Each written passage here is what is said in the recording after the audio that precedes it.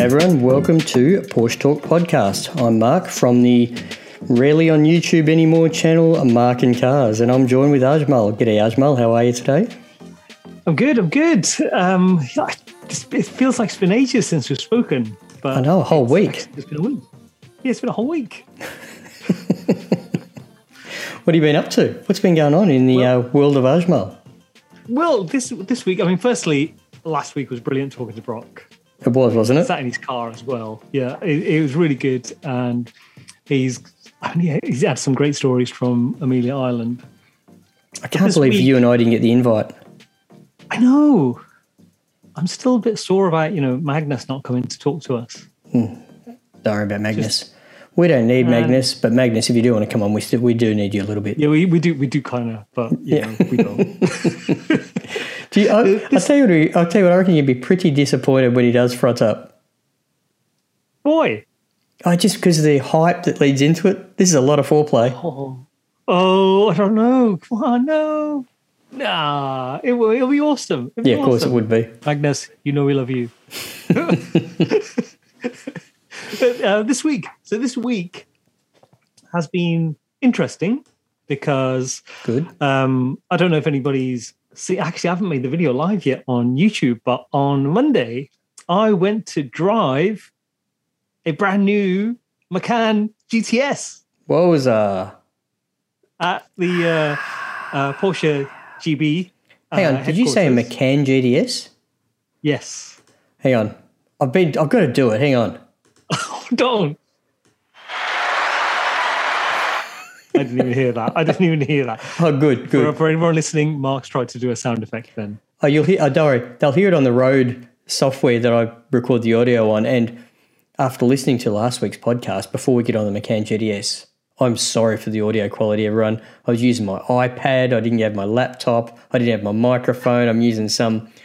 Anyway, look, Brock. It wasn't as good as it should have been, but it was good entertainment because the content was good. Yes. No, Brock was brilliant.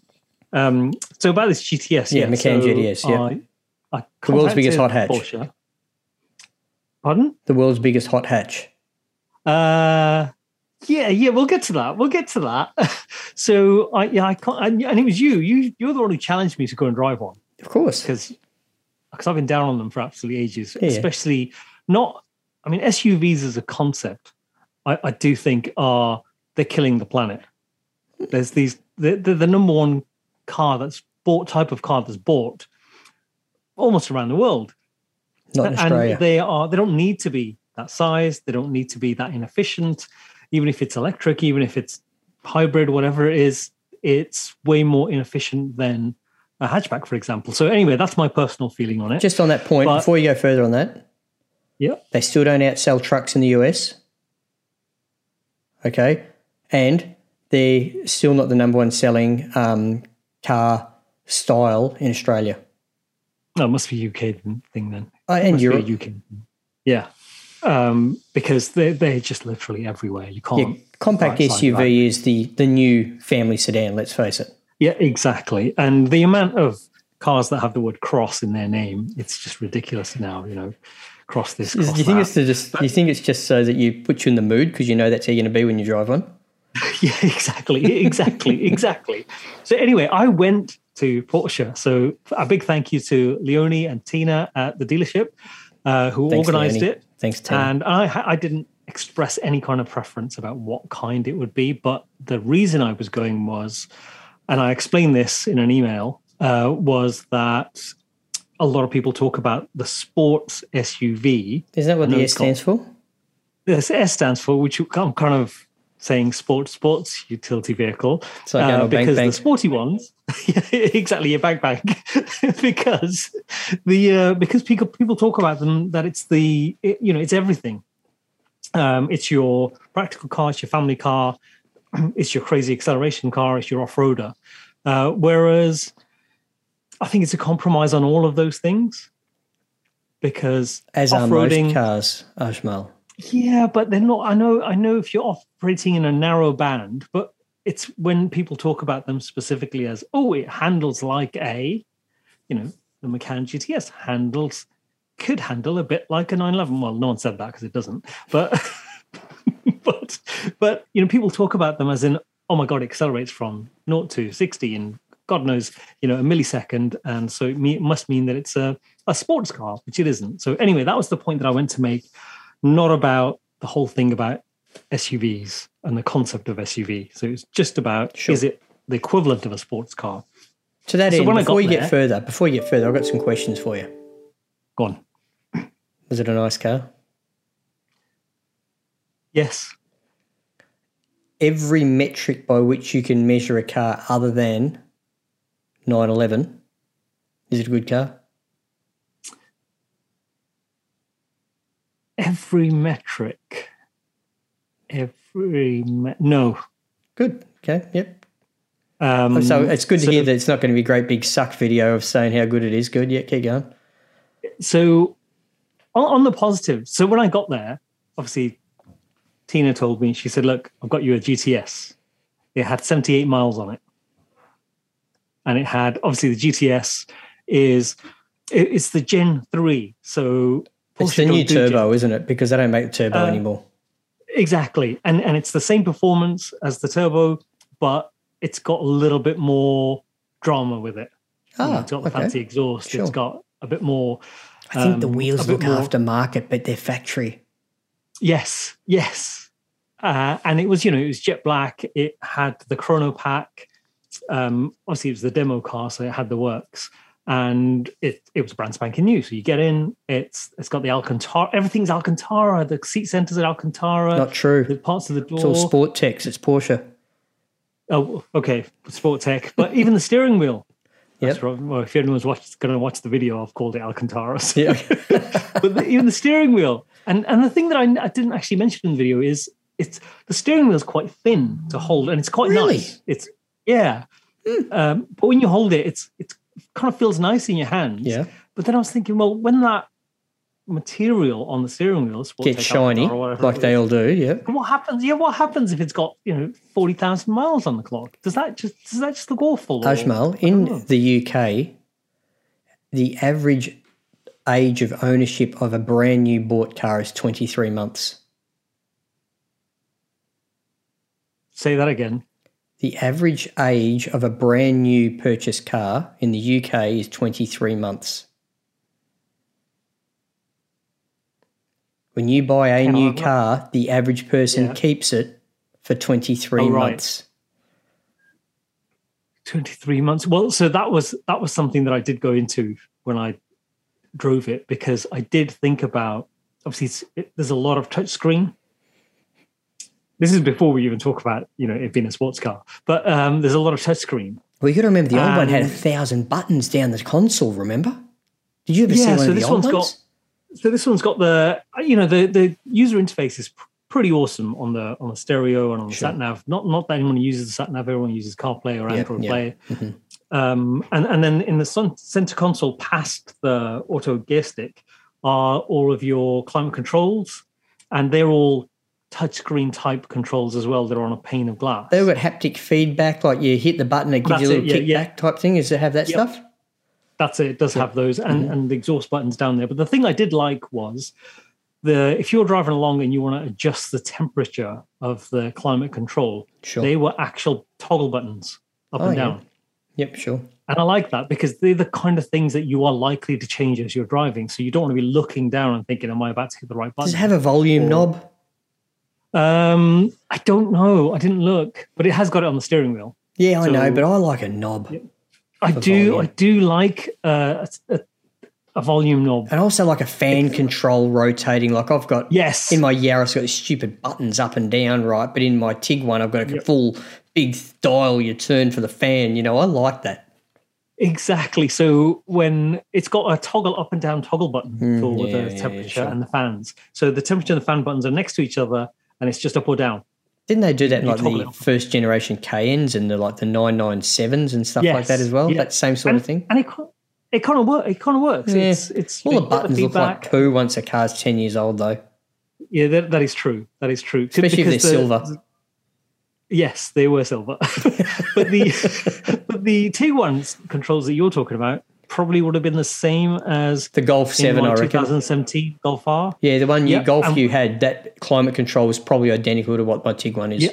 So I liked that because it was just everything was press a button, a physical button, or just toggle it left or right to go up and down. And so from that point of view, getting in, the feel of it, everything was brilliant. I mean, it's a massive car to behold. So I deliberately as in big to sit in, like it felt like a big car on the road. Yeah, on the road, not so much. It is when you're in a lane and there's cars either side of you, and you're kind of very aware that it feels like you're much closer to them than I would have been in my 996. Yeah, but look, you live out in the sticks where everyone still gets around in a horse and carriage, and that's how wide the roads are. No, this was actually, I did have to go into the Big Smoke. Ah, okay, yeah. I say the Big Smoke. It's the next village along, which is bigger. But it was it did feel bigger on the road, and I mean it sounds great as well. So you turn the exhaust on, and it sounds fantastic. Yeah. But I V6. Have this. Pardon? V6. Yeah. And when you're in the car, I had this debate with myself whether the sound was also coming through the speakers. Sure. Because I don't know if it is, because I didn't look that up afterwards, but I could hear it quite clearly. It's a great sound, but when you open the window and you kind of feel like, hang on, it sounds different. It's not like it's coming from outside. So it all added to it. It was fine, and it was very comfortable. There was a little bit of road noise because obviously the tires are quite thin on massive big alloys. 21s or something like that, are they? Yeah, they're huge. They're up past my knee, and the car is. They look like I saw the photo on your Instagram, right? Yeah, the wheels look like a 12-year-old Spectrum. Yes, yeah, they do. I mean, all of the car feels like that. Yeah, because I don't like the rear light bar on the new ones.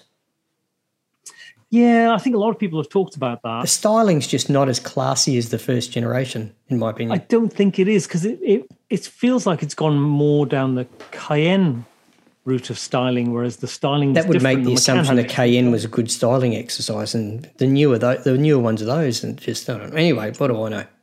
Yeah, I'm only a potential customer. Exactly. Well, I mean, for me, I'm not a potential customer, but as an SUV, as a sports utility vehicle. Yeah, it was. It's a great piece of engineering. It's incredibly well built. The way that they've put everything together, when you're sat inside it, everything's intuitive. You know exactly where everything is. If you've driven any kind of old Porsche, it's just really easy. How heavy is it? And drive. So a little bit of the specs. I did ask for a data sheet on it. Yeah, good idea. So it's obviously the V6. It had the Chronopack, which meant that obviously it accelerated a bit better, and it did 0 to 60 in 4.3 seconds. That's with the Chronopack pretty quick. Enabled. Yeah, and like 4.5 without the Chronopack. And obviously there's settings that you can adjust on the suspension and things like that, which I didn't touch any of those. It was more if I'm driving along and I want to put my foot down, what's it like? Yep. So all of that stuff, if you like the look of an SUV, it's one of the better ones probably out there. Build quality, fantastic. Holy moly, the thing's 2 ton. Yeah. And you feel it. You feel that when you can't hide from that number. Yeah. I should mention the price. It's a great price idea. Over here. So that one, with all the options that it had, on the road price was £72,500. GDS 72.5. Yep, 72.5. That's drive it away. Yep, sure. Without any of the options and without the on the road stuff, it's 64,700. Okay, so I reckon the option amount you just gave as a dollar figure or a pound figure, is probably about what the average would be for people who bought those cars anyway. Is how much they'd spend on options, Yep, because it didn't, because it's the GTS. Mm-hmm. It didn't comes with a lot anyway. It comes with nearly everything. It's 2 sort of A4 sheets of the standard stuff. Yeah. So that's $130,000 Australian. and the stuff. Yeah, Okay. and is that gonna have your luxury car tax on it? No, you don't have luxury car tax. That's if you No, convert your pounds. over there. I mean, over there. 100% it will, yeah, for sure. If it's over $66,000, Ah, right. and I reckon there's a good chance it is, right? Yeah, absolutely. It's going to be. So how much did we just say that was? 130. Yeah. Let's see how much they are here. GDS without options, drive away. Anyway, keep telling me about it. What else? Well, the options that were selected on that one, it had the Bose stereo. Yep. It had wireless charging. So the Bose stereo was kind of £834. Wireless charging, was it? Wireless charging is an upcharge? Did it have an upcharge on the paint, or was it a standard colour? Oh no, it's. Is it one of the free colours? No, the colour is black. Yep. Okay. Yeah, so no charge for that. It's got the up-spec wheels though. Geez, the standard wheels look much nicer. How much are the wheels? No, I don't think. Oh yeah, the steering wheel in Race Tech was an extra £720. Wowza. So yeah, the Bose stereo was $830. The smartphone compartment with wireless charging was $350. Mm-hmm. Reversing camera $360. Privacy glass $330. There's plenty there, isn't there? Automatic dimming interior lights $250. So individually, they're not massive. No, it's all adding up to, what was it, £12,000 or something difference, wasn't it? No, it's actually about £6,000. Oh yeah, you said 72.5, didn't you? Yeah, sorry. Yeah. So and then the interior, the extended Race Tech, and the leather, because it had leather across the dash, beautifully stitched. That was £1,100. They can do panoramic. Those interior guys and girls are pretty good at Porsche when it comes to interior bolting together, aren't they? Oh yeah, it was beautiful. It was just, and you wanted to touch everything. It's just so lovely in there. Yeah, perfect for your kids with muddy boots on that car. Well, that was the thing I was thinking. So if you buy it and it's your utility vehicle, are you going to go off-road in it? Are you going to get your mucky kids and dog in there? Are you going to go to the tip to get rid of the rubbish? Like me, I suspect deep down you'd love to be the guy that is doing that to that car. Like put some good winter tyres on it and flog it, you know what I mean? Yeah, which is what I would do. Like without options, that car, drive away here, like in pounds, your price converted to Australian dollars was, what did we say, 129? Yeah. Here in Australia, without options, that car is 149. So it's without options, it's an extra $20,000. That's all got to be luxury car tax. Yeah, it's got to be, and profit. You know, it's got to be. Oh wow, a lot of dough right now, isn't it? So the equivalent is probably about 165. Yeah. Wow. Once you add those options on. Geez, they get us over here, don't they? They really do, don't they? No, what do you do? It is what it is. Anyway, that was my kind of feeling before I started driving it. Mm. And then, wait, before we go any further, have you ordered one? Of course, I haven't ordered one. I just want to see this went out on a curveball somewhere. You trying to be the tough guy, then you're doing it. I've ordered two. Did you let the wife drive it? Pardon? Did you let your wife drive it? No. I only took it out for a short drive and I took it straight back. Good decision. Otherwise, there might be one in the driveway right now. No, she doesn't care. She hasn't driven it, Ajmal. She hasn't driven it. Yeah, but she's a similar view to me on SUVs, and she would have that Golf R back in a heartbeat. Yeah, okay. So do you suppose you have a Range Rover where you live? A lot of people do. Or Range Rover Sport, sorry. Yeah, there's two that go past our house regularly, and they are really gunning it up the hill, and they're loud. Oh, I tell you what, speaking of Range Rover Sports, I came across someone that I know is your neighbour during the week. too. You live in South Oxfordshire, is that right? Yeah. Doesn't Ginger Spice and her husband, who sort of run Red Bull Racing, live in South Oxfordshire? Do they? They Well, do. Christian 'Cause Horner. on the Drive to Survive, they showed them flying in their helicopter, and it said South Oxfordshire. I thought, I reckon Ashmole lives there. What? I did not know. Well, So the Horners live in your quite a big place. corners. Yeah, they could be around here somewhere. Oh, look, I'll have to look that up. you're going to have to start, coming up with some reasons to go around. Let's get him on the podcast. I know. Get him, Or get- even get him on better, the his podcast. wife. Let's get all the Spice Girls on. Oh my God. That would be amazing, but I'm not sure that's a possibility. I feel like you've given up before you've tried. I mean, I'd be happy to get like Jodie Kidd on. I don't know who that is. That'd be amazing. You don't know who Jodie Kidd is? No. What? She's, supermodel, racing driver, TV presenter. Never heard of Got him. YouTube. She's got a YouTube That's a motoring she. channel. Okay, never heard of her.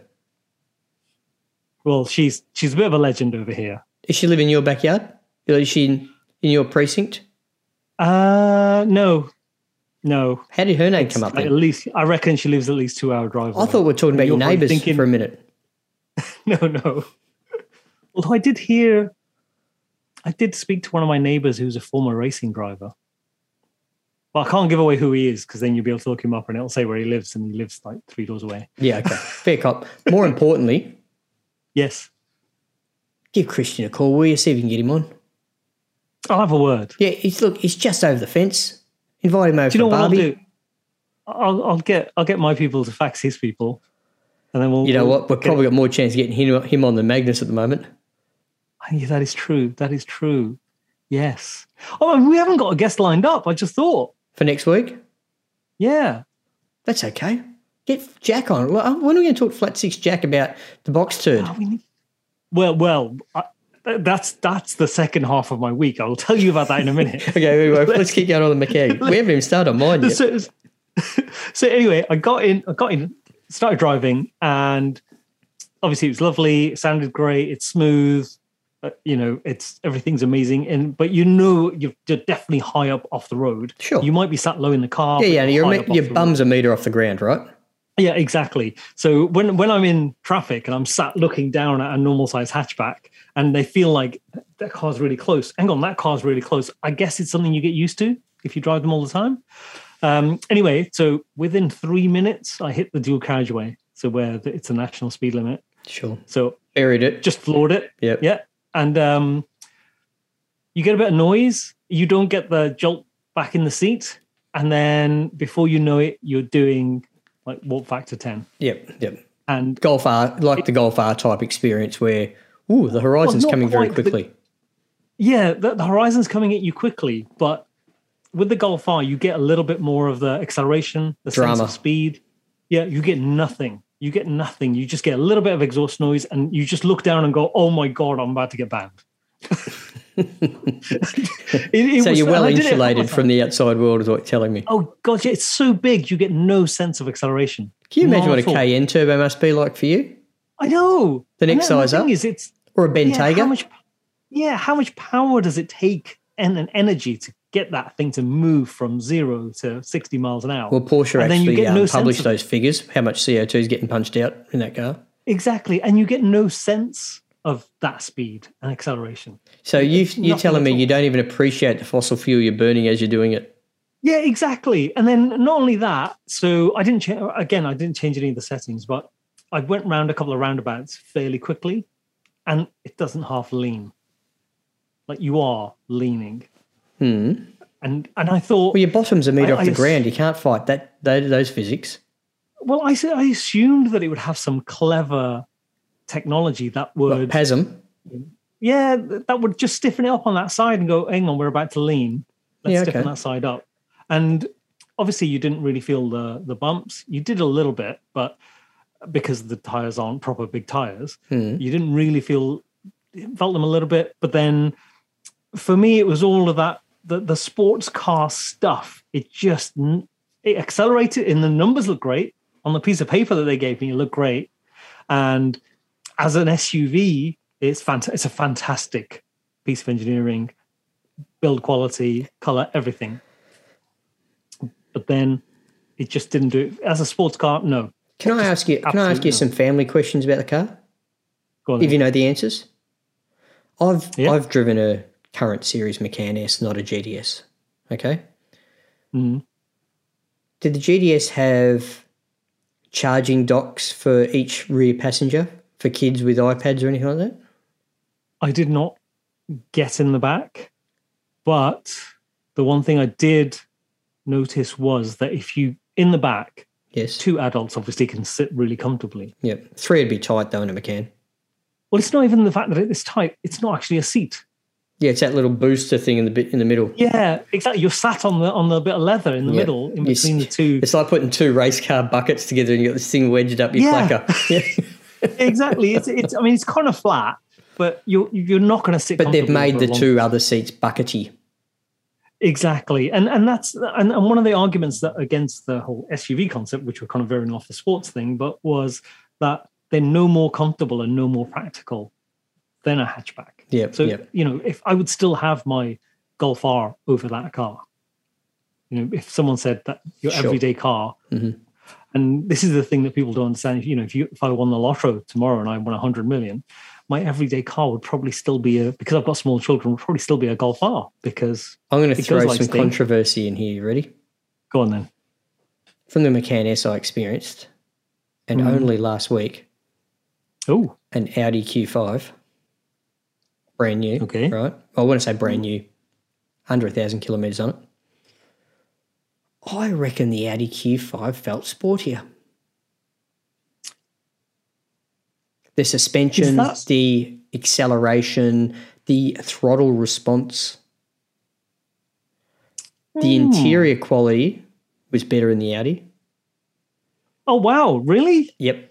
But I will say this, the touch points to drive, how they felt in your hands, where you just rest your arm on the sill of the door, where your hands naturally fall to do things, and the entertainment system was far superior in the Macan.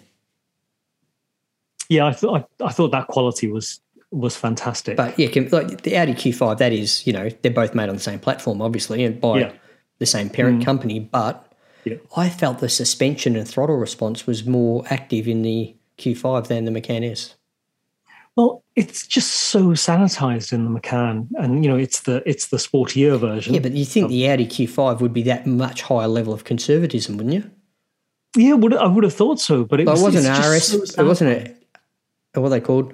RS5, Q5 or whatever. RSQ5, whatever they called. Yeah. It wasn't the sporty one of those, which would be even worse, right? Yeah. But I felt the suspension was too harsh in the Audi. Oh, wow. It felt too much trying to be a sedan or a sports car than a SUV. Well, I thought this leaned so much. Obviously, you got no sense of acceleration and speed, and that's your reference point is a completely flogged suspension in a 996. Yeah, my car doesn't lean, and my car doesn't need a suspension refresh. But it was the brakes. The brakes were the biggest surprise to me. I expected them to just stop on a dime. They weren't as good as you thought they were going to be.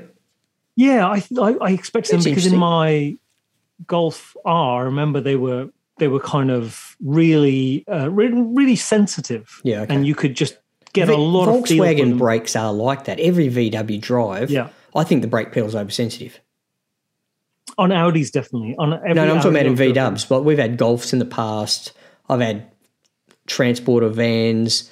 We've had caddies. All those. Every VW I've had, even a Polo my wife had for a little bit, every one of them, I thought the brake pedal's always been oversensitive on them. Oh, see, I thought it was pretty good. And it gave you that real confident feeling in the car. But with an Audi, I always felt like it was almost like a button. They're on or off. Yeah, okay. So you get a bit of travel at first where nothing happens, and then you go, "Oh, I need to brake a bit harder," and then it just stops. It's like you've done an emergency stop. As a reference point, Toyota have done an amazing job on the GA Yaris brakes. I remember remarking on those when I drove one. I didn't drive it for long, but I remember braking hard just to see what it was like. Yeah, like and it's 20 laps on a racetrack in 40-degree heat outside. The things just didn't even fade. Wow. That's completely stock brakes. I mean, it is a rally car, really, isn't it? It is a rally car. It's just, when people say to you, it's amazing at this, and go, yeah, it's actually a rally car that you bought. It's not. It is actually a rally car, that's why you can't fit 3 people in the back. In fact, you can't even fit 2. Yeah, and not only that, it's just, which is why, because it's so hard to get hold of, which is why they're going to stop selling it, which is why the price is never going to go down, which is why they're never going to have massive miles on them. Toyota announced an automatic version coming out this week. What the for? What for? Dual clutch, paddle shift, faster. Hang on. No, we need to talk about this in a minute. Let me just finish this thing about the Macan. Right. Yeah. So I took it back. And then when I got back in my 996, well, first I did park the Macan GTS next to my. Get a photo 11. For size, proportions? I did get a photo. It's going to go on Instagram after this. Yeah. And it's ridiculous. I was parked next to it. I couldn't see it from the driver's seat. I couldn't see my 996.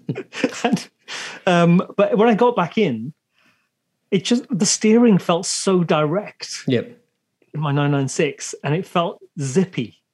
Like, it's not a very lightweight car because you've got that weight hanging out the back, but it just felt zippier. It felt, all the things that I think. Well, it's also naturally aspirated as well. Remember, the Macan's a turbocharged car. Yes. So that early torque in your car is very different to the Macan until the Macan comes on song, and then it just blows the lid off everything. Right? Yeah. But I think it was the sense of acceleration that you got. Yeah, sure. And it was just, and when you're in it and you're going, I've just been in a £72,000 car, and I prefer my really crusty 911, which is why my wife says, "Well, I can't understand why you love that car." It's just every time I get in it, it makes me smile. Apart from obviously the oil thing the other week. Yep. Or lack of oil thing. Yeah. Have you put oil in it since? 2 litres. 2 litres? Yeah. What's the capacity? I don't know. So I bought a new can. Hang on. No, we know. Because you were down at like 12.5% and you've put 2 litres in. So it could only be about 2.4 litres your capacity. No. It's got to be more than that. Because I don't know how much. It's a dry sump, remember? Oh, yeah. I reckon it'd be a good 4 litre. If anyone out there is listening and knows what the oil capacity of a 996 is, please let us know. Yeah. So I put in, because it was still parked on the slope, so when I came back, and I went in the morning and I put in, I thought it's got to need at least a litre. And so I put in a litre, and I went for it, and I started it up in the morning, and it still made that noise, that awful noise. Tickety tick tock. Yeah. And then, so I drove it, and for the rest of the day, it didn't make the noise. And then when I came back, I parked it again, and I put in another litre. And then I went and checked the guide that comes up, the digital one. It's so dumb. But anyway, yep. Well, give me a dipstick for Christ's sake. Well, no, I did the dipstick as well. Okay. So the dipstick was just off maximum. Okay. And on the dash, it was 2 bars below maximum. So I haven't fired it up since. I suspect it will still make that noise. Okay. In fact, it could be that it's just basically fucked. It drives fantastic stuff. Unlikely. Possible. Unlikely. Knocking in the morning, but it does. It drives great. I suspect, Ajmal, from the gist you've given in previous podcasts, you're not in a position to do that engine rebuild. No. And I don't think you're going to get it across the line at home when you're having the budget discussion either. No. Well, I haven't got any money. I'm maxed out on my overdraft, my credit card. Well, listeners don't need to know about that. But so the Boxer may need fixing as a priority. Yes. So the Boxster. Now I've bought the parts. I've got all the parts. We spoke about that with Brock. Yep. So yesterday I cleaned it. Inside? Inside, yeah. Really? Yeah, the outside just got a cover on it. But I'm going to send you something while we're talking, Go on then. and you can be sick if you want. I don't think I will be. it's pretty- Nothing you've shown me so far is overly repulsive. I've dealt with old cars that have been in the sun with water leaks. Okay, well, You've got to send you remember, this. Ajmal, can you imagine what it's like when water gets in a car in Australia with the windows up parked in the sun? Yeah, but the heat must dry out. Oh, no way. No. No way. Hey, Okay, well, I'll tell you what I've done this week, Ajmal. I've used my 356 as a daily. what? Hang on, what's the temperature now? What are you talking about? Outside? Yeah, Right now at 8:41 p.m, yeah. 23 degrees. So during the day, what, 30, 32, Nah, 33? probably high 20s today would have been. Okay. All right, that's not too bad. quite nice I thought at you the were still moment. in kind of the mid-30s or something. Nah. That's funny. Just so the listeners you know, look Ajmal sent me a photo of his gear knob with what can only be described as green growth on the leather, not the metal, obviously. That would have come off okay with a bit of bleach, wouldn't it? Yeah. It came off, but that's what it was like. All of us How bad is going car? with the Oh, the seat. car smells bleachy now, I guess. The car does smell bleachy now. So, but then what happened was, Can I give you some advice on cleaning the inside of cars from mold from my own experience? go on then. That doesn't smell as bad as bleach. Well, Metho. so I didn't use bleach because obviously it would have, ruined the leather and Yeah, ruin the leather. surfaces. More. Yeah. Yeah. Well, so I used sort of antibacterial surface cleaner, which is quite mild. Yeah, sure. So I use that all over. But that stuff, that photo that I sent you, which I'll put up on Instagram later today, it came off as powder. Oh, okay. So and it was everywhere. It was all over the dash. So you've had to vacuum the whole car out as well? I didn't vacuum the car because the last time I closed it up, it was all vacuumed out. Yeah, okay. So But all what this I did powder, all was this dust will be in there. I did. No, I did it with I got it with a damp cloth, so none of it Sure. kicked up anywhere. And then I sprayed the carpet with similar antibacterial surface stuff, and so it kind of looks okay. But I'd use an alcohol was- product to be my 2 cents worth, like a methylated spirits or something over all the surfaces, because that'll destroy anything else from coming in. yeah, so I'll probably have to do that. But what happened was, so this was 2 days. No, it wasn't yesterday. It was the day before yesterday. Where it was sunny. Yep. And then I thought, you know what? I'll take the cover off. I'll put the battery back in. Get the roof down. Yeah, good idea. Get it in the sun. Does the roof work? The roof does work when the battery's in, obviously. But but yesterday it rained heavily all day. Did you have the roof up So when this today- happened? Yes, I had the cover back on. Oh, good. Yeah. So now it's sunny today, and what time is it? It's 1:45. So what I'm going to do is, after we finish this, I want to go and put the battery in. I want to move it to the middle of the driveway, get the roof down, and just leave it there. Because When are the parts getting I took fitted? pardon? When are you going to fit the parts? I have messaged Jack to say, when can I bring it over? Let me see if he's responded. He has not responded. So I'm hoping to take it over either later today or tomorrow. Sure. But I can't leave it with him Why? because if he's not working on it, it'll be parked outside and it'll just get wet again inside if it's left in the rain. I have to fix the seal. Which seal's broken? It's a door seal, one of the door seals. Is it one or both? So anyone who owns a Boxster or a 996 will know that when water gets in, apart from when the drainage holes are blocked, Yeah. but when those are fine, it's down by where the door speakers are, Sure. and you always get a wet patch in the door, and you get a patch in that corner. I did not realise that. That's what's happening. So I need to sort that out. The door seal looks fine, but it's just a bit. It's just I can't take having to clean it again. The It's so gross. The Seal's probably only about a $10 part, is it? I have no idea. I just need to just get one. Okay. So driving the 356 each day this week. Yeah. I've been working on a building site all week too. And oh wow, it's been an absolute ray of delight seeing it parked in the suburb that I was working in. A lot of tradesmen and industrial businesses are there. So there's a lot of Toyota Hiluxes and Camry company cars, lots of just white, silver, vanilla looking blocks that just with wheels on them that are of purely function, not style. And seeing my red car parked amongst them, it's just like something from outer space. Did it look tiny next to all of them? Of course it did. Like the car's tiny anyway. Yeah. You know, your 912 looks big next to a 356. Would it? Yep. I thought that'd be... I know because I know people with 912s and I've had mine parked next to it. Yeah, because PJ's got a 356, which I've seen. Mm-hmm.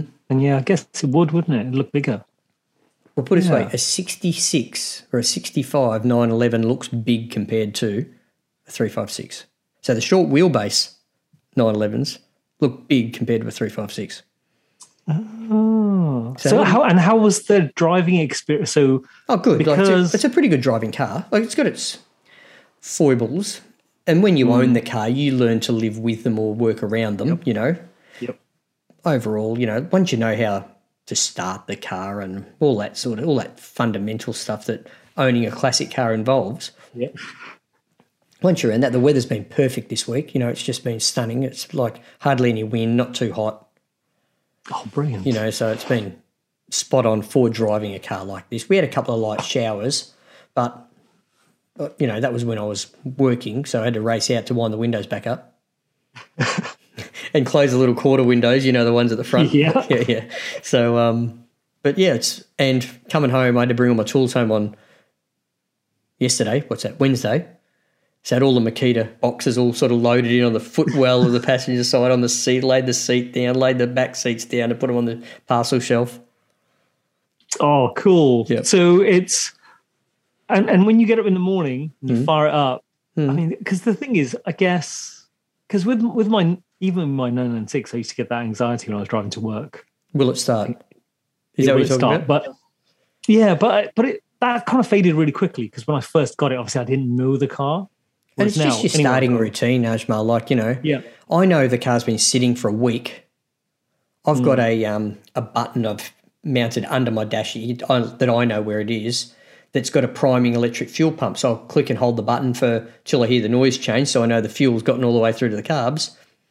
You know, pump the accelerator 4 times, hold it flat to the floor, turn the key, boom, up it goes every time, right? But if I leave for a week and don't use the priming pump for at least, 5 or 6 seconds, then boom, up it goes, you know?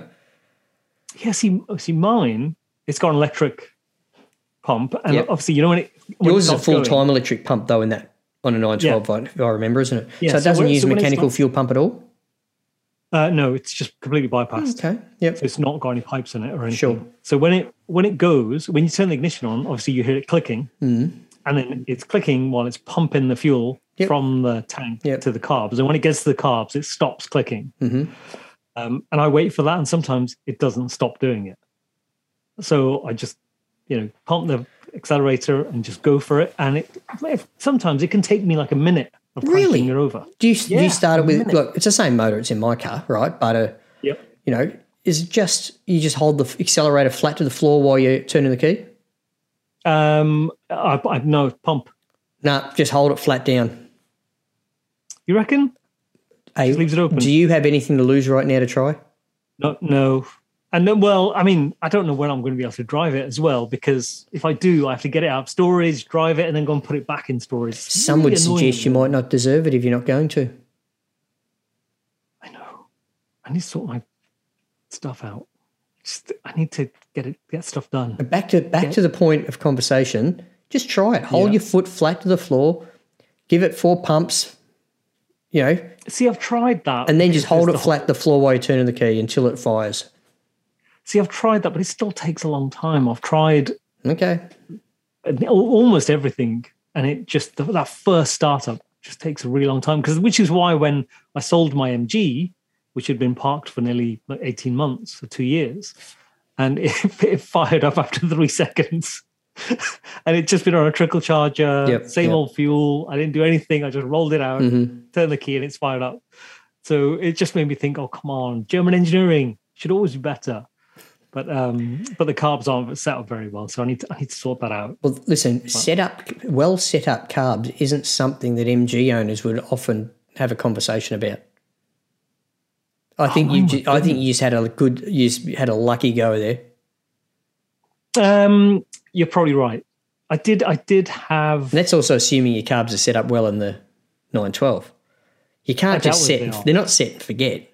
They've got to be done every tune-up. And in a car like that, if you do your valves every 6 months, I bet you, if you're not putting oil in your 996, you're definitely not doing your valve clearances in your 912. No, Jack did that 18 months ago. Mate, if you don't do it every 6 months, right, even if you don't use the car, you're going to have grief. I promise you. Yeah. That, my friend, is a guarantee. It's in the owner's manual for a reason, Ajmal. Yeah, they need doing. The carbs need setting up because... You need a garage. I do. And a job. And a job to pay for it. Yeah, the job thing is... Yeah, I need a job. Obviously, I don't want a job. No. You need money. A job that you want to do. Yes. That is it. That's what I need. I mean, I need an income. So the thing that I need to do is to start looking for a job. I think that's the crux of it. Okay. Not started. Here's what we're going to do. Let's put it out to listeners. What should Ajmal be when he grows up? Yes. Come on. They're going to say, well, not a YouTuber caster. But I don't know. I mean, I need to get onto that, and I need to sort that out. But it doesn't sound like much of a priority. You need to go hungry for a few days to get a bit of desperation about you. I probably do.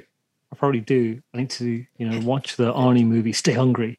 Your wife is incredibly tolerant. She is. She's just incredible. Oh, she's a lucky girl. She is. I'm pretty lucky too. Evidently.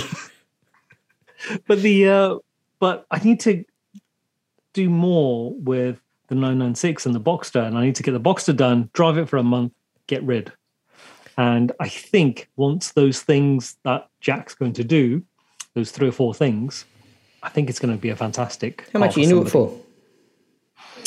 At the moment, probably about £3,800. So after Jack's finished, you're going to be into it for about 4.5, right?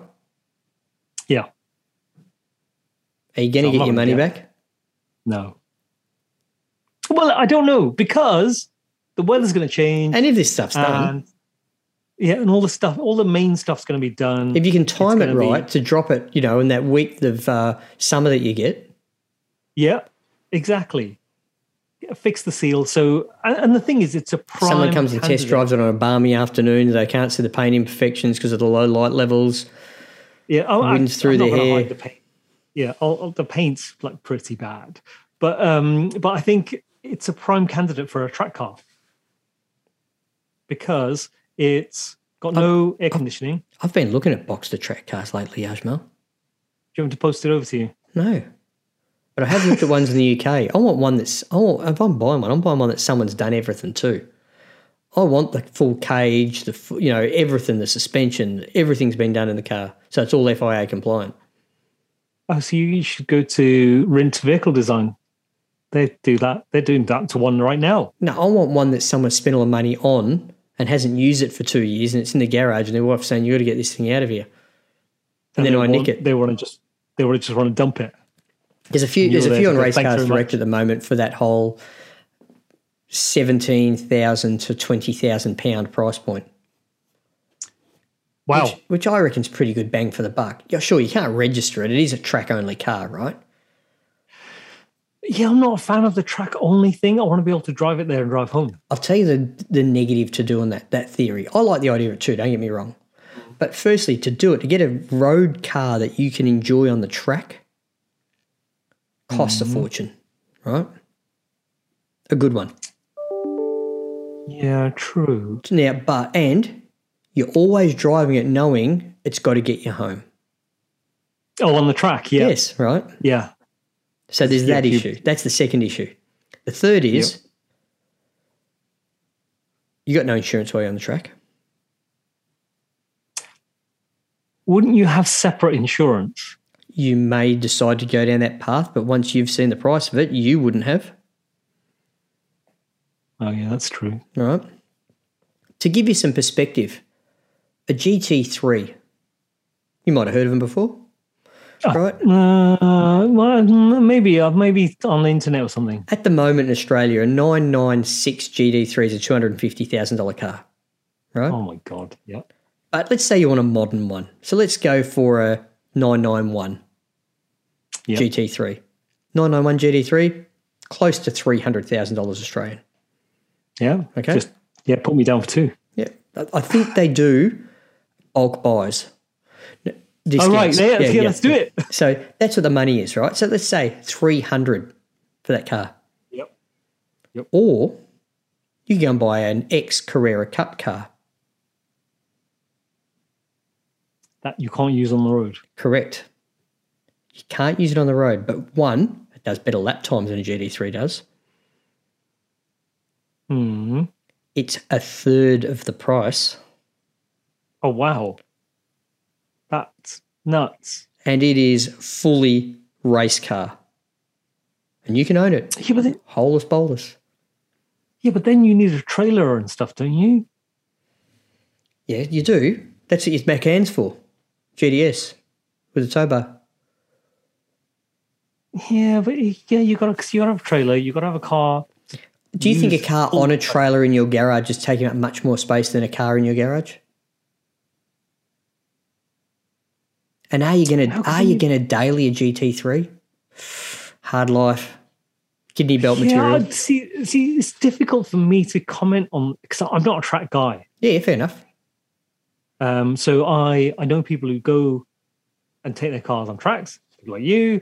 Another one, my friend who has a Yaris, he had a Boxster Spider that he tracked. Lovely car. But they were, like you, they were cars that he drove to the track. Sure. But I don't know anybody who actually trailers a car. Road rubber, also street rubber. That's good for the track. Costs a lot of money, right? True. Yeah. Oh God, yeah, because you would probably if you had a good day at the track. Yeah, you're ripping through a set of tires, right? Expensive tires. Yeah, you've gone through a set. Yeah, and couple of grand. Yeah, easy. Yeah, right. Whereas on the track car, you're using slicks, half the price, and they last twice as long. Yeah, that's true. Which reminds me, it's Formula One this weekend. It is. Formula One weekend starts tomorrow. How do you feel about supporting the Middle Eastern Formula One races? After your little rant about Qatar Stadium getting built off the sweat of Middle Eastern subcontinental slaves. So you're going to set me off now because so the core market for Formula One is Europe, right? Historically, correct. Yeah, it is. But you've got a historic market, in Australia. You've got a historic market in Brazil. Sure. In parts of America. But then obviously Bernie wanted money. And still wants it. Yeah, and he took the money of these dictatorships who wanted to legitimize their dictatorship with a global sporting event. And I think one of the things that I remember is the Indian Grand Prix. And David Coulthard was there, and him and Eddie Jordan and Jake Humphrey, they would do this little walk. What year was that? This would have been probably maybe 5 years ago, 6 years ago. I misremember now. It could be longer, but and then they would do the walk around, take in the culture of where they are. Yeah. And I think David Coulthard spoke off the hymn sheet. Off the script. Yeah, because he said we're here. It's one of the most one of the richest sports in the world. In one of the poorest countries. You're on the track. Yeah, he said you're on the track. It's fantastic. This, that, whatever. And he said you come out, and the poverty smacks you in the face. Mm-hmm. And I always believed that. And I think you've gone. That government has paid a lot of money for that Grand Prix. Bahrain government paid a lot of money for that. Abu Dhabi and the Russian Grand Prix. They would have paid so much money to legitimize and them as an entity, regardless of human rights and equality and things like that. If someone said, there's a Saudi Arabian Grand Prix, you'd go, there's women not having the vote and women not being able to drive, sure. Which they're allowed now, but that doesn't mean, hey, suddenly everything's fine. It's this, but it is one less thing wrong. Yes, it is one less thing wrong legally, but in society, I bet you it's not. Socially, it's probably problematic. Socially, yes, exactly. It's probably just the same as before. It's going to take a couple of generations to fix that problem, right? Exactly. So the whole Bahrain thing, and and even what's the other one? Is it Hungarian Grand Prix? Where you're not allowed to teach or talk to children about anything to do with being gay. Is that in Hungary? You think it's a Hungarian thing? That would surprise me if it's that country. No, it's Bulgaria. Bulgaria. They're very different countries. Yes, Bulgaria. Sorry to anybody who's listening from Hungary. Yeah, all three of you. Every Hungarian person. But we'll be number 16 automotive podcast in Hungary right now, I reckon. You reckon? No, I don't know. I don't know if anybody in Hungary is listening, but if they are, I'm sorry. My grandfather was born in Budapest. Oh, I did not know that. There's a lot of things you don't know about me, roots. Pardon? Married in Europe. He and my grandmother met in a war refugee camp. Oh, wow. Oh, my word. I mean, I knew you were old, but...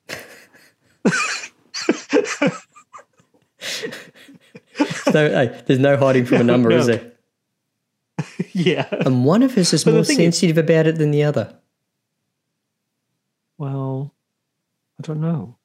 I mean, I'm obviously sensitive about my age, but which is why I don't like talking about it. But if I don't look at it, it will not exist. Yeah, okay, got it. Exactly.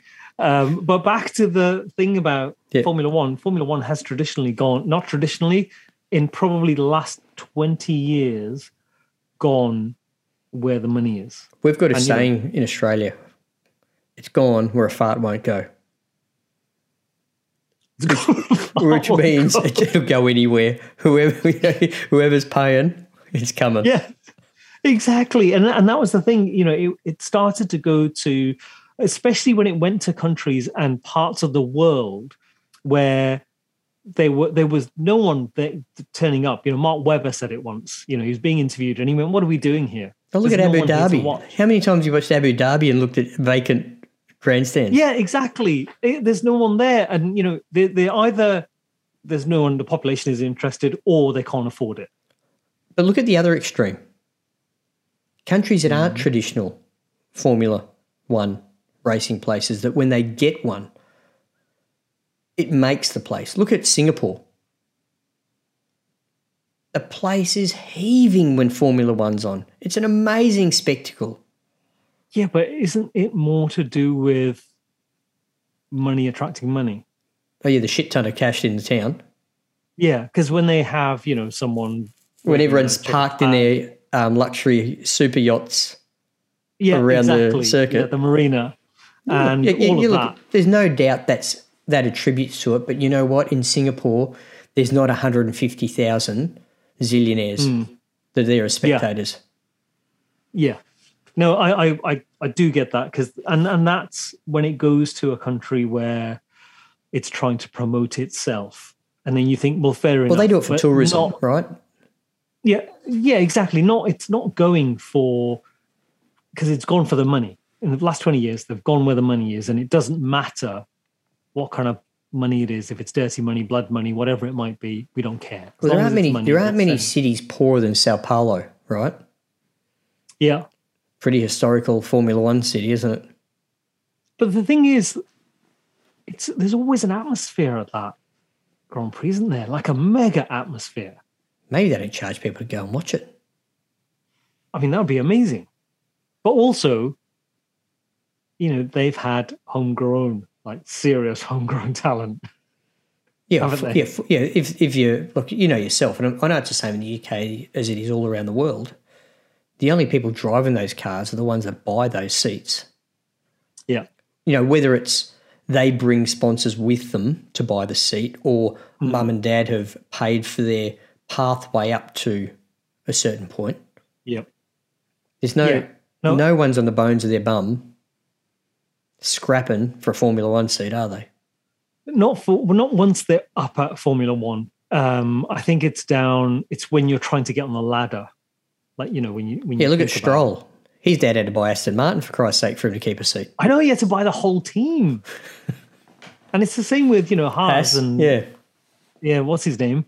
He had to invest a massive amount into it. Is the other one, is it Latifi at Williams? I don't. Oh, maybe. Yeah, I think he's a. Do you like new cars? Paid driver. No. How come? I don't. I like the big wheels on them. So I think it's to do with. Do you remember A1 Racing? Yeah.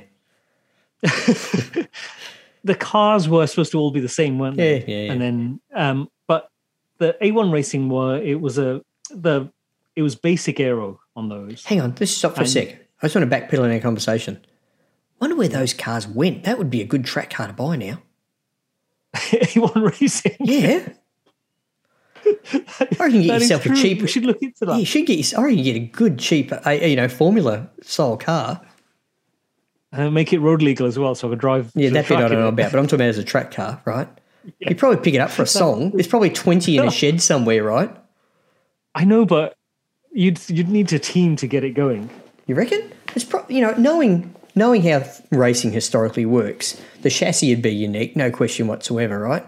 Some company would have been contracted to build that for the whole series, the chassis. Yeah, probably Dallara or something. It probably uses a Ford Z-Tech motor or something in it that punches out about 350 horsepower, so every car's the same. Oh, I don't know. And weighs about 450 kilos, the car does, so it's probably incredibly fast and exciting. Yeah. But anyway, the thing about... where did they go? Because that was quite... It was... Who did it? Who put money into it? I don't know, but it sounds like a project for you and I, doesn't it? And you know what? Yeah. If we can only get the chassis, no motors, we can put an LS in there. Dirty great 6.5 litre, 500 horsepower V8. Costs us only $5 or $6 grand. We need to get like the car designer on, the one who designed the A1 Racing car. I reckon you could find him. He'll be a POM. I guarantee you, he's an Englishman. All right, I'll look into it. I reckon he could be American. No. All the Formula One teams are based there in the UK. All that type of racing. And you know what? And you know what? They're all around here. They're all like within a 2-hour drive around. No, they're all Milton Keynes. Yeah, Milton Keynes is Red Bull. No, Milton Keynes isn't Red Bull. Who's in Milton Keynes? Everyone's in Milton Keynes, I thought. All the engineering companies are there. Everyone's there. No, because Brackley is Mercedes, which is near Silverstone. But I bet you all their parts and everything get machined up and everything over at Milton Keynes. They probably do. Anyway, let's find the guy who designed the A1 cars. Yeah. Which the new F1 cars look a bit like. Yeah, because I think that they're just so basic in their aero and there's no, little winglets. Yeah, but it takes me back to a time of, Schumacher and Senna and stuff, those cars, when they're that simple, I know. And heyday. I remember when, do you remember when Schumacher made his debut at the I think it was the Hungarian Grand Prix, and he stepped in for, what was the guy's name? He'd been arrested. I don't know. He'd been arrested for assault or something, and they had to get someone in quickly, and they got Schumacher. And he, it was the 7-Up Jordan car. Sure. It was sponsored by 7-Up. And I think he qualified it in something like 5th or something, or 7th. And then it broke down after 3 laps. The next Grand Prix, he was in a Benetton. Yeah, okay. And Eddie Jordan was like, how did we let him slip through our fingers? But the thing is, if he'd stayed, would he have been a 7-time world champion? I doubt it. Because he got hooked up with... Would Lewis be who he is without Mercedes? No, he wouldn't. No. And it's very much... Would Valtteri Bottas have been a better driver for another team? No, Valtteri Bottas hit the jackpot by being Lewis Hamilton's teammate. Well, on the same team. I don't know if I'd use the term teammate. Well, yeah, being in a Mercedes. So being in a Mercedes when he hit the jackpot. You don't think he could have been a better driver driving in a different car? No. You never know, because the car will always be designed around your number one driver. So if you look at Alex Albon, who's now at Williams, he got promoted from Toro Rosso, as they were, to Red Bull, but the car was designed around Verstappen. So he got there and he couldn't drive the car. Yeah, cool. And it's that kind of thing where, when... Plus he's not very likeable. Who? Verstappen or Albon? Albon. I think he's a little bit... Isn't he? I think he's a little bit spoiled. I didn't know that. I thought you didn't watch him on Drive to Survive? I don't watch Drive to Survive. Oh, man. How can you be a Formula One fan and not watch that? Well, no one has ever provided a better insight to the sport than that TV show. But I feel it's fake. It's fake because some of the... This is a preconceived idea of yours without actually watching it to find... I can say, you watch it, and you're going to say, Mark, you're right, I'm sorry. Well, let me tell you. Go on, then. I read a story just this morning because Verstappen has said that he's not going to be in it. He's refused to be a part of it. Who? And Max Verstappen. That guy. He doesn't exist. He's not in Drive to Survive. He said that it's because of the way that they fake rivalries and things like that. He said, if you know Lando Norris and you know Dan Ricciardo, you know that they're actually great guys and they get on. But if you watch the show, he said there's tension between them and stuff like that. The tension that's put between the drivers, anyone watching it can see there's no real drama. No one's getting out and belting each other. Yeah. It's just little, not happy. That was my line. There's no boom, boom, boom, get out, rip helmets off and belt each other like in ice hockey. That, my friend, would be good television, but that doesn't happen. That would be good. I mean, that does take me back to... Yeah, so the rivalry is talking about... Right, the rivalry is talking about is pissy. It's not actually worthwhile to think that it's a genuine... Someone's getting upset because someone urinated in someone's helmet while they weren't looking. I mean, that would be something... That'd be entertainment. I tell you, do you follow Nico Rosberg on social media? No, I don't. Well, you could hear the way Michael Schumacher treated him. Really? Mercedes, right? You want to hear about teammates who are just mentally melting each other, right? Schumacher deserves a gold medal in it.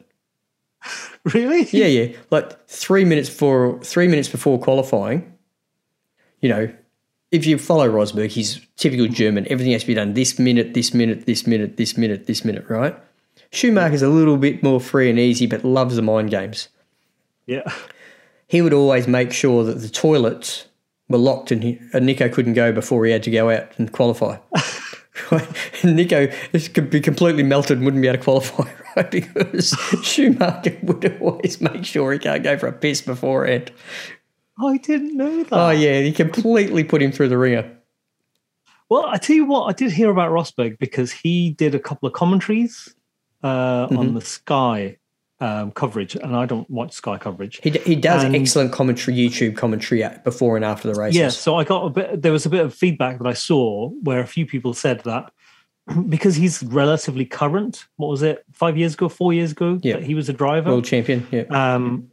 And they said that Martin Brundle, probably number one commentator of Formula One around the world now, and they said he's just a little bit too long ago. Yep. Because Rosberg could instantly get in the head of the drivers and talk about this is what they're thinking about, this is what they're trying to manage, that's what they're doing. And when the drivers came out, they pretty much said what he was talking about over while it was happening. And they said that maybe he needs to be on because he's obviously got so much more insight. But I feel like they should get the number one technical, what's it like in the car commentator they need to get now is Kimi Räikkönen. I think they need to get him on. With Rosberg, right? He was running, interviews with prominent people in the automotive industry a little while ago on his YouTube channel, and he had Dan Ricciardo in. Oh yeah, and Dan was talking about a track, and Nico says, "Oh yeah, look, I can see what you're doing wrong there," because Rosberg was all about car setup and dynamic car setup and how to change things while you're driving and all that sort of stuff, right? Yeah. And he said, "I'll tell you after the podcast what you need to do to make your car handle the way it's supposed to handle," because he was struggling when he was at Renault, Sure enough, next race, Ricciardo comes out. Ricciardo had his best result in that car, in that race, and he came back and said, yeah, it was because Nico told me what to do. Something to do with the way the brake bias or suspension set up at certain times of the, fuel loads and things like this. Well, that is... So I think that... And that's fascinating, that stuff to me. I really do find that stuff fascinating because I think when the first time Schumacher came along and he had so many buttons on his steering wheel and he wanted control over everything. Yeah. And that's the thing that, and Ross Brawn said, when he's talking to me over the radio. Yeah, I got no idea what he's talking about. He said it's like he's sat in the next room. Yeah. He's not breathing heavy. I can hear him clearly. And he's probably overtaking somebody down the outside on the dirty part of the track while he's twiddling with something on the steering wheel. And he's talking to me saying, I'm going to come in on blah, blah, blah lap. Yep. And he went, it was the first time it ever happened. The guy was super fit. He was very technical. And when you think about, Senna was like that. He wanted to know everything about the car, everything about the setup. I wonder how involved Hamilton is. He is more so now. I've read a lot about it, and I've seen interviews with engineers and stuff like that. And there's a time where they said, "Oh, he's now the complete driver," but there's a lot of the times he might question a decision that the team is making. But whereas if you look at someone like Alonso, even someone like Jenson Button, who was quite a technical driver, or Senna or Schumacher, or those kind of serious drivers, they would just overrule the pits and say, I'm coming in on this lap. Or sure. I remember Alonso saying he asked about another driver where that car was on the track. And all the commentators were saying, why is he asking about that car? And it was about 30 laps later, he went into the pits, came out, and they were both in the same part of the track. Yeah. And they were like, how did he know 30 laps back that they were going to come out on the same part of the track? Yeah. And it was, it's that kind of thing, whereas Hamilton's got better over it, and it's not something that came naturally to him. Because even when he first went to Mercedes, they interviewed him, and he went, and he exact words he said, there's too many buttons on the steering wheel. He said, Michael liked to control everything. I don't want to know what that is. But the thing is, he's just so flipping talented at driving a car. Sure. And he can now manage the car, and he can do all of those things. But, there were times where he was a little bit emotional, but now you look at him because he's so mature and he's been around for so long. Yeah. It's like he might come out and say something like he's been under pressure, or he might throw his toys out the pram, or he might say something, but his driving under pressure is impeccable. Yeah. I'm not sure anybody can match him right now, but there was a period where, he was a bit up and down. Rosberg won the title because Hamilton's head wasn't in the game at every race. Rosberg won it through will. He did, but he also won it by just being consistent. And, everyone, I know quite a few Lewis Hamilton fans who say Rosberg didn't deserve the title that year. But he totally People are going to say that about Verstappen last year, aren't they? Yeah, they are. That's a whole different thing. That's, no, but it's nonetheless, it is a deserve, not deserve.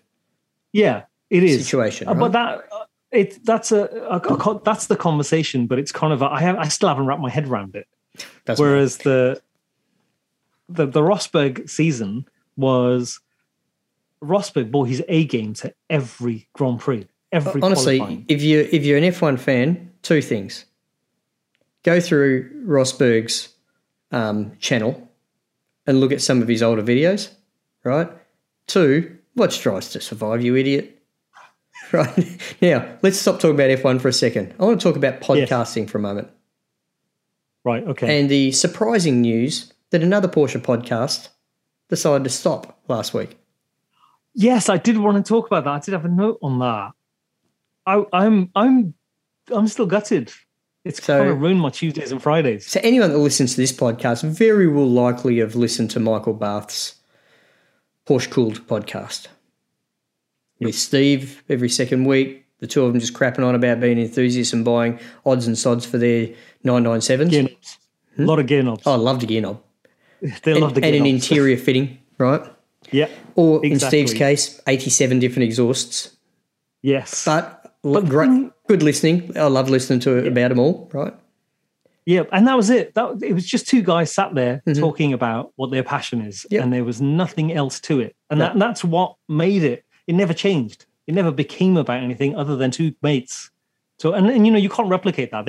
It's obvious they've been mates for years. Yeah, and it just worked. And every other week, owner stories. And Ajmal, you and I would not have met if it wasn't for Michael. It was every Tuesday. Mm-hmm. Yeah. So, and that's obviously how I met Michael. And I got into the podcast, and for a long time, it was the only podcast I listened to. Yeah, good one. So, Tuesday and Friday, I'd go for a walk, middle of the day, Tuesday, middle of the day, Friday, and listen to the podcast. Yeah, so it was quite a surprise for me. I get it. I know how fastidious Michael is about every single aspect of his life. And the time he would have put into managing his podcasts would have been comprehensive. Yep. Disproportionate to the return he would have got out of it. So I'm hardly surprised. Look, to give you some perspective, I know in conversations I've had with Michael in the past, he spends sometimes up to 3 to 4 hours editing his podcast. To give listeners a perspective, if we have someone that doesn't, as long as no one says I don't want to talk about that in one of our podcasts, the only editing I do is top and tail and publish. Yep. So for the quick ones, realistically, it's a 10-minute job for me. Yeah, I'm a bit like that sometimes in my videos. Yep. So, that's to give you some idea on it. Look, I rely more on the tech to produce better sound than messing around with the audio. Yeah, and the thing is, it's because Michael put out he put out a product that was consistent. Yeah, for sure. And there was no week that someone would have listened to it. Certainly, I didn't, where I would have listened to it and gone, "That was a bit rubbish. I'm not sure I want to listen to it anymore." It was just every week. It was something you waited for, and it was engaging. And I just liked that it was just two blokes chatting away about something they're passionate about, and it would be stuff about, oh, did you read that thing? Did you hear what so and so said? Yep. And it was stuff like that. But I especially liked it when they went into the really detail of doing something like, I can't get the gear knob off my car, and it's just that sometimes it's just. We've all been there. And one of them. Yeah, and one of them, the thing that made me laugh out loud the most was when I decided to wash my 911 after like a 10-month gap. And I'm washing, and I thought, do you know what? I'll listen to the latest Porsche Cool podcast. I'm listening to it, and Steve says, "Have you seen State of Ajmal's Porsche? Just watch the fucking thing." And I'm actually physically watching doing it at the time. Yeah, classic. Well, look, if the boys Unlikely they're listening, but if they are, Steve, Michael, thanks for the great content in the past. If you feel that you want to talk to anyone or the people still, come on anytime you want as guests. Yeah, you haven't got to do any prep or any editing. No editing. Come on and crap and on. I think, yeah, and Michael did put a post out on Instagram saying that it most likely will return in maybe a slightly different format. So yeah, we'll see. Everybody's just waiting. He's forgotten how easy his life is not doing it. Well, I mean, who knows? He might be prepping for something else. So Porsche Cool is a brand now. I think it's a brand. Yep. And, it's not something that's going to disappear. Well, let's see. If he came back. Like I said, if the boys want to come on and have a chat, let's get them on anytime they want. Yeah, I'm going to message him. I know Steve's not going to be interested because I've already asked him. Definitely message him again. So now that no one's listening to you, we've got 4 listeners. He's going to say, "Oh, go on! It's only 4 people." But can we? Just tell him we're going to talk about exhaust pipes and car cleaning. That's it.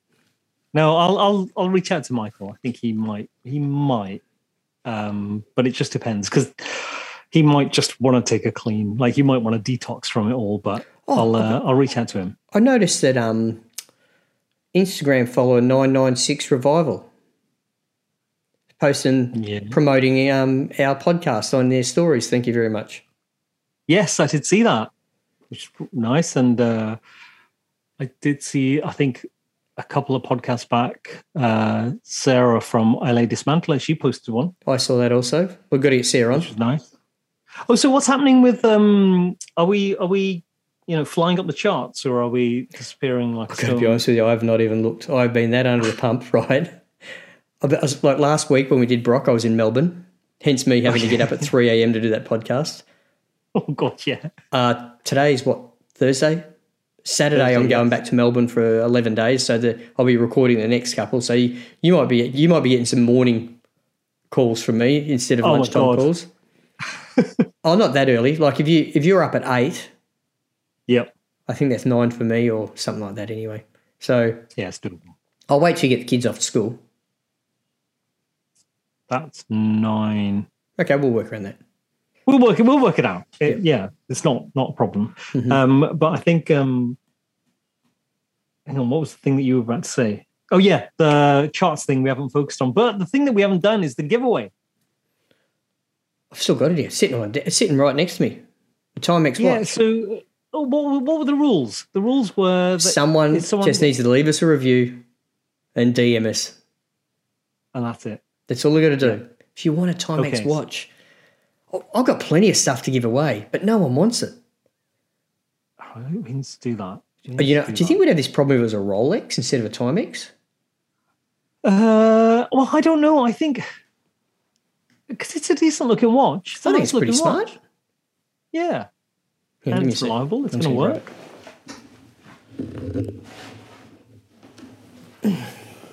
Yeah. It's still even got the clear plastic over the face. Hang on. For those of you watching the video, looks pretty smart. Yeah, it's still got the plastic on. Look, it's still got the plastic on the buckle. On the strap. Never been worn. The battery I know will be good because it hasn't been had the plastic thing pulled out for the quartz yet. So yeah, like I said, no, it's got the hang on. It's got the book and everything in it. It's got the box. There you go. If you want a Timex watch, I reckon it's a pretty nice one too. Yeah, so we need a good few reviews. We do need some reviews. A positive one would be great. Yeah. Hey, I'm not sending this to an arsehole that gives us a 1-star. I'm just letting you know now, right? So hopefully that'll be something that we could announce on the next one, maybe. Let's do it. So anyone out there, Timex giveaway. I've got some better ones. I've got some better giveaways coming. Oh my God, is one of them a Toyota Yaris? GR. No, it might be a driving light out of one though. I found on the road next to a kangaroo. I was thinking, I was going to approach sponsors for our podcast. Yep. Initially, it'll be product they're going to send us. Yep. So I need. Are we going to review those products? Maybe. But to do so, I've got to find a sponsor that's in the UK and Australia so they can send you something and me something to do the comparison, because the cost of shipping for one of us to the other, problematic, right? Yeah. At the moment. That's true. That is true. So, okay, we need to work that out. You got some homework. Start dropping emails to the marketing of all the Prosecco makers in Val d'Olbiadene, all right? And see, they'll have distributors in well, Australia I do and the get UK. a few likes. I do get a few likes and messages from a Prosecco producer. They do the organic one that I like. Let's ask them to go an Australian distributor. Yeah, I'll work it out. Let's do it. Do it. Hey, I know we're good at crapping on, right? And we have done so for an hour and a half now. But oh my God, how much better would it be if we were half cut? That is true. Not so good for you. You got the rest of the day ahead of you, but I'm about to go to bed. That'll be fine. The trick is to not stop. Yeah, okay. So I'd have to just go straight down the pub. Love a trick, right? I'd have to line up a couple of friends that I'm going to have to meet straight down the pub after it's finished. Look, I suspect that the seat in the Boxster won't go flat enough for when you're required to sleep in it because of how the wife is after this. No, I'd always use the 911 for that. Yeah, okay, good, yeah. And there's a reclining chair in the garden as well. I took out like a blanket. Yeah, that's you're coming in the time of the year where you'll get away with it, but most of the year you won't. Yeah, like there's a thing in the garden when we bought the house, and it was called the summer house, and it's actually a shed with a glass door. Yep, sure. So I reckon if I slept in there, it'd be quite warm. Sounds like a bit of a man cave. No good. It's not.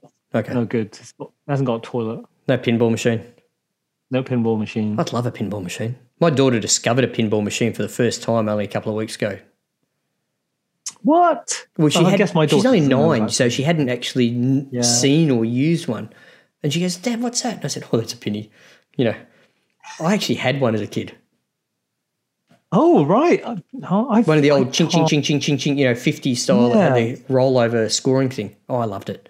Right? Yeah, because there was one when I used to work, my first job. I won it in a competition, Hajmal.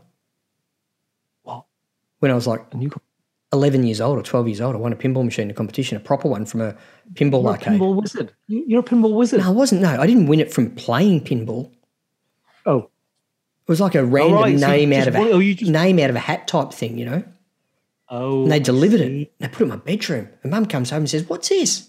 I said, "It's going nowhere." And she went, "Yeah, it is," straight out the window. Oh, no, this thing's too big. Like, it must have weighed 100 kilos, this penny. Maybe it's still in a garage somewhere. No, she flogged it not long after I started high school. When I was not home, she sold it without telling me. Oh my God. Because I spent too much time on it. See, I need to sell some stuff. I've got some comics that I need to sell. They're not very good, but I was going to give them away, and someone said actually they're worth like £500. That sounds like the amount of money you're going to need to spend with Jack to fix that Boxster. That is true. So if anybody wants to buy some comics, are we going to turn into one of those radio stations that has buy and sell? Like late night, where the people over 80 ring in. Late night buy and sell. No, I should. With Oakmale. Yeah. Are you looking for Spawn number 63? I've got a mildly worn copy. No, I would never give that away. I've only got Spawn once number 28. Yeah. Oh, no, once number 24. For all you nerds out there, got it. Yeah. For what year are they from? 1990, I think. I don't know. That's enough for us tonight. Let's pull the pin. What I shouldn't give away my comics, is what you're saying. You'll regret it. Yeah, that's true. That is true. If you're going to get rid of your comics, I reckon keep them for another. How old's your daughter now? Your oldest? 7. I reckon wait till she's 12. By that point, she'll either have gotten into it or not. Because if she does get into it, you'd hate to have to go and buy some of these again because you'd want to share the joy you got out of them. But she would. She would be into them. That's the thing. Yeah, okay. I have deliberately hidden them from her because we relented and allowed her to have Harry Potter last weekend. And she's 3 days couldn't talk to her. Just Head every in. lunch. Yeah, every lunch we went to, every coffee I took her out to. She's at home. heads in a comic. Yeah, head in a book, in a Harry Pearl's Potter going through a books. graphic novel thing at the moment. My daughter, she's reading a lot of graphic novels at the moment. I've actually got to check them because a lot of graphic novels aren't actually that suitable for children. Exactly. That's why there's a load of stuff in the comics that she can't read. Yeah, So yet. I can't. And we've only given her Harry Potter 1 to 3 because then Yeah, people okay. start dying. Yeah, So okay. we haven't given her number 4 yet. So yeah, she knows where they are on the shelf, but she can't get to them. Yet. Yeah, not yet. She's not So sneaky I enough can yet. see- Yeah, she's not sneaky enough yet. All right then, mate. Let's call quits Yeah. here. Thank you very much for the chat today. It's been good. Nice catch up. Listeners out there, please think about subscribing, following whichever platform you're using. Would love some reviews on iTunes because that seems to be the one that most people are listening to us on. If you want the Timex watch, leave a review, send Ajmal or I a DM on Instagram. You'll find us. In fact, if you type in Porsche Talk Podcast into Google, you'll get to us. Thanks everyone for listening. Thanks Ajmal. Looking forward to chatting next time. Thank you.